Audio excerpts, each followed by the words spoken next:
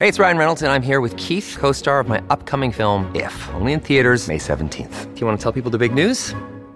All right, I'll do it. Sign up now and you'll get unlimited for $15 a month and 6 months of Paramount Plus Essential Plan on us. MintMobile.com/switch. Upfront payment of $45 equivalent to $15 per month. Unlimited over 40 gigabytes per month. Face lower speeds. Videos at 480p. Active Mint customers by 531.24 get 6 months of Paramount Plus Essential Plan. Auto renews after 6 months. Offer ends May 31st, 2024. Separate Paramount Plus registration required. Terms and conditions apply if rated PG.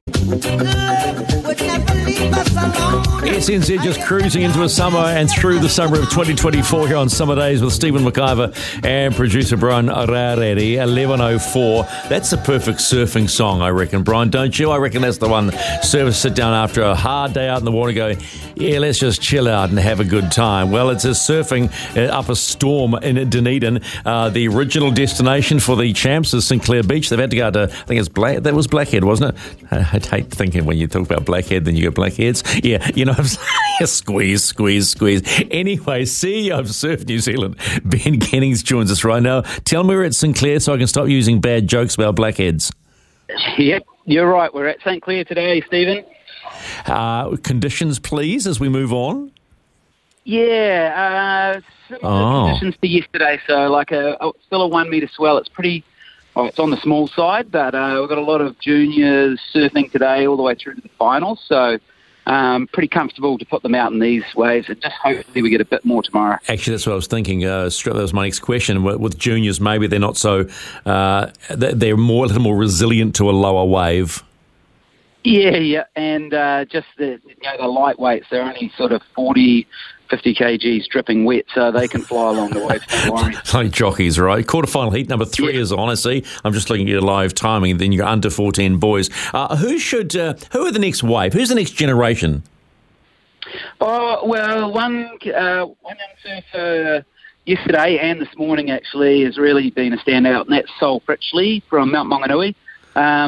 Go back to that natural talent discussion that we had yesterday.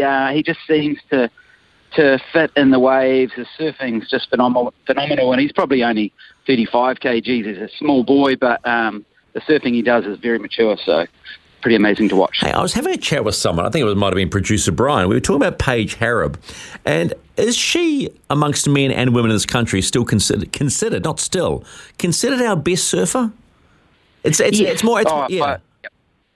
Absolutely, yeah. She's been by far the most successful in terms of the number of years she's been on the world tour and the longevity as well. And her surfing, like when she does come back and compete in New Zealand, which is not that often because she's usually overseas, but when she does, she's a standout, and she'd rival a lot of the guys as well. So when we are fortunate enough to have her compete in New Zealand, it's always cool to watch. It's important for people to understand, though, that it's a bit like playing tennis. Unless you're on the top tour, it's a heck of a grind, right?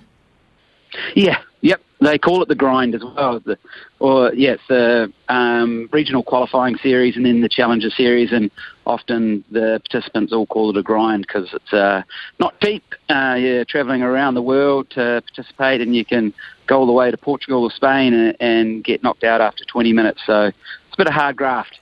I had a really good conversation this morning, Ben, with a guy called Mark Malaki Williams. He's a New Zealand rep at Wakaama, multiple national champion, and he likened Wakaama and being on the water to being like a surfer, just sitting out there waiting for a wave and being having a spiritual connection. Does that work with you? Yeah, absolutely. When they're, because they've got their nationals, I think, at the moment. Start Sunday. They start Sunday. Yeah. And when they're in the water, they're reading the ocean like a surfer, and it's more about catching wind swells and reading the waves and how you can get from A to B quicker. But very much the same. You're out there in the elements, and some of those Wakaama guys, they do some miles. Is that what drew you to the sport? I come from a surfing family, so I didn't really have a choice, to be fair. But it is like most people, or most surfers, like they'll just go out, and even if it's junky, you can go out and you just feel so much better after it. It's like any activity, I guess, or any fitness that you do or sport. But surfing, being in the ocean, I do think is a little bit special because you are in nature, and you're up against nature to try and have a good time. But also that I call it the water effect is so calming.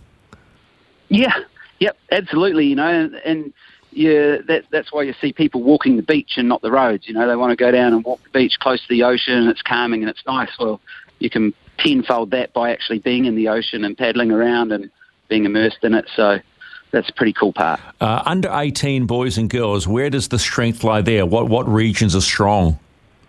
Oh, yeah, Mount Maunganui, as always. Actually, one of the standouts has been Ty Murphy from Ohopi, and he's at the Raglan Surf Academy. I think this might be his last year in the academy. An amazing young surfer. Alexis Owen we've talked about from Dunedin, very strong. Spencer Ralston is a New Zealand representative from Taranaki as well, and he's probably one of the event favourites. See, I'm learning all the time. I didn't even know Surf New Zealand had academies out there for surfers. How many have you got around the country? There are 3 quite solid ones. Raglan Surf Academy's been established for 15 plus years, but with surfing during the Olympics, it's just starting to get a little bit more noticed, and you know, now we'll have schools like King's College or Auckland Grammar actually have surfing teams, and a lot of those Auckland schools, so that's pretty awesome. And the new ones, Whangamata has a surfing academy, and also Mount Maunganui College. How much of that is funded privately? I mean, do you have to look for funding for these academies now? And will it make it easier because it's now an Olympic sport? Yeah, it certainly makes it easier with that pathway to the Olympics. The academy is still self-funded by the parents, but the schools do invest a lot of money in it as well, and it's just about having those principals that believe in surfing as a sport, and you know, to an extent, is just offering those opportunities for students to keep them in education rather than dropping out or being homeschooled. Yeah, well, I think the thing is too with principals, they're all about beating the other school. And when you mention the Olympics, and if it's an Olympic sport, that normally tweaks the interest, doesn't it? Yeah, absolutely. Definitely some rivalry there. Yeah, all right. Let's tomorrow, big day, open men's and women's. Who should people be looking at, and hopefully on bigger waves? Yeah, well, the forecast is for it to be a little bit bigger, so fingers crossed. Elliot Pairata Reid is a surfer from Piha. He was a standout yesterday. I think it was a 15.8 heat total out of a possible 20. Very good. Billy Stearman just survived his heat. He placed second in the last 10 seconds of his heat, so very lucky to advance there. He'll be one to watch, of course. Caleb Cutmore and Taylor Hutchison out of Raglan, they're always really strong, and they looked to be in fine form yesterday as well. In the women's, Pia Rogers, defending champion, Safi Vidi had a surf yesterday and advanced into the second round. Then you've got the young surfers like Alani Morse, Lola Grube, they're only just into their teens. Leah Miller from Piha as well is another standout to watch. Hey, we mentioned about the Olympics. We had a couple of mentions in this conversation. How hard is it to qualify for the Olympics for New Zealanders to represent the country? Yeah, so one of the pathway where we've been successful so far is the continental qualifiers, and that's the way that Billy Stearman and Ella Williams got through to Tokyo, and then this time around the same with Billy Stearman and Safi Vidi qualifying. Then it's a case of them heading off to Puerto Rico next month and going to the World Surfing Games and actually performing on the world stage before the NZOC select them. So a couple of processes to go through yet, but fingers crossed they get there. Actually, you mentioned Ella Williams. Has she pulled the pin on the sport?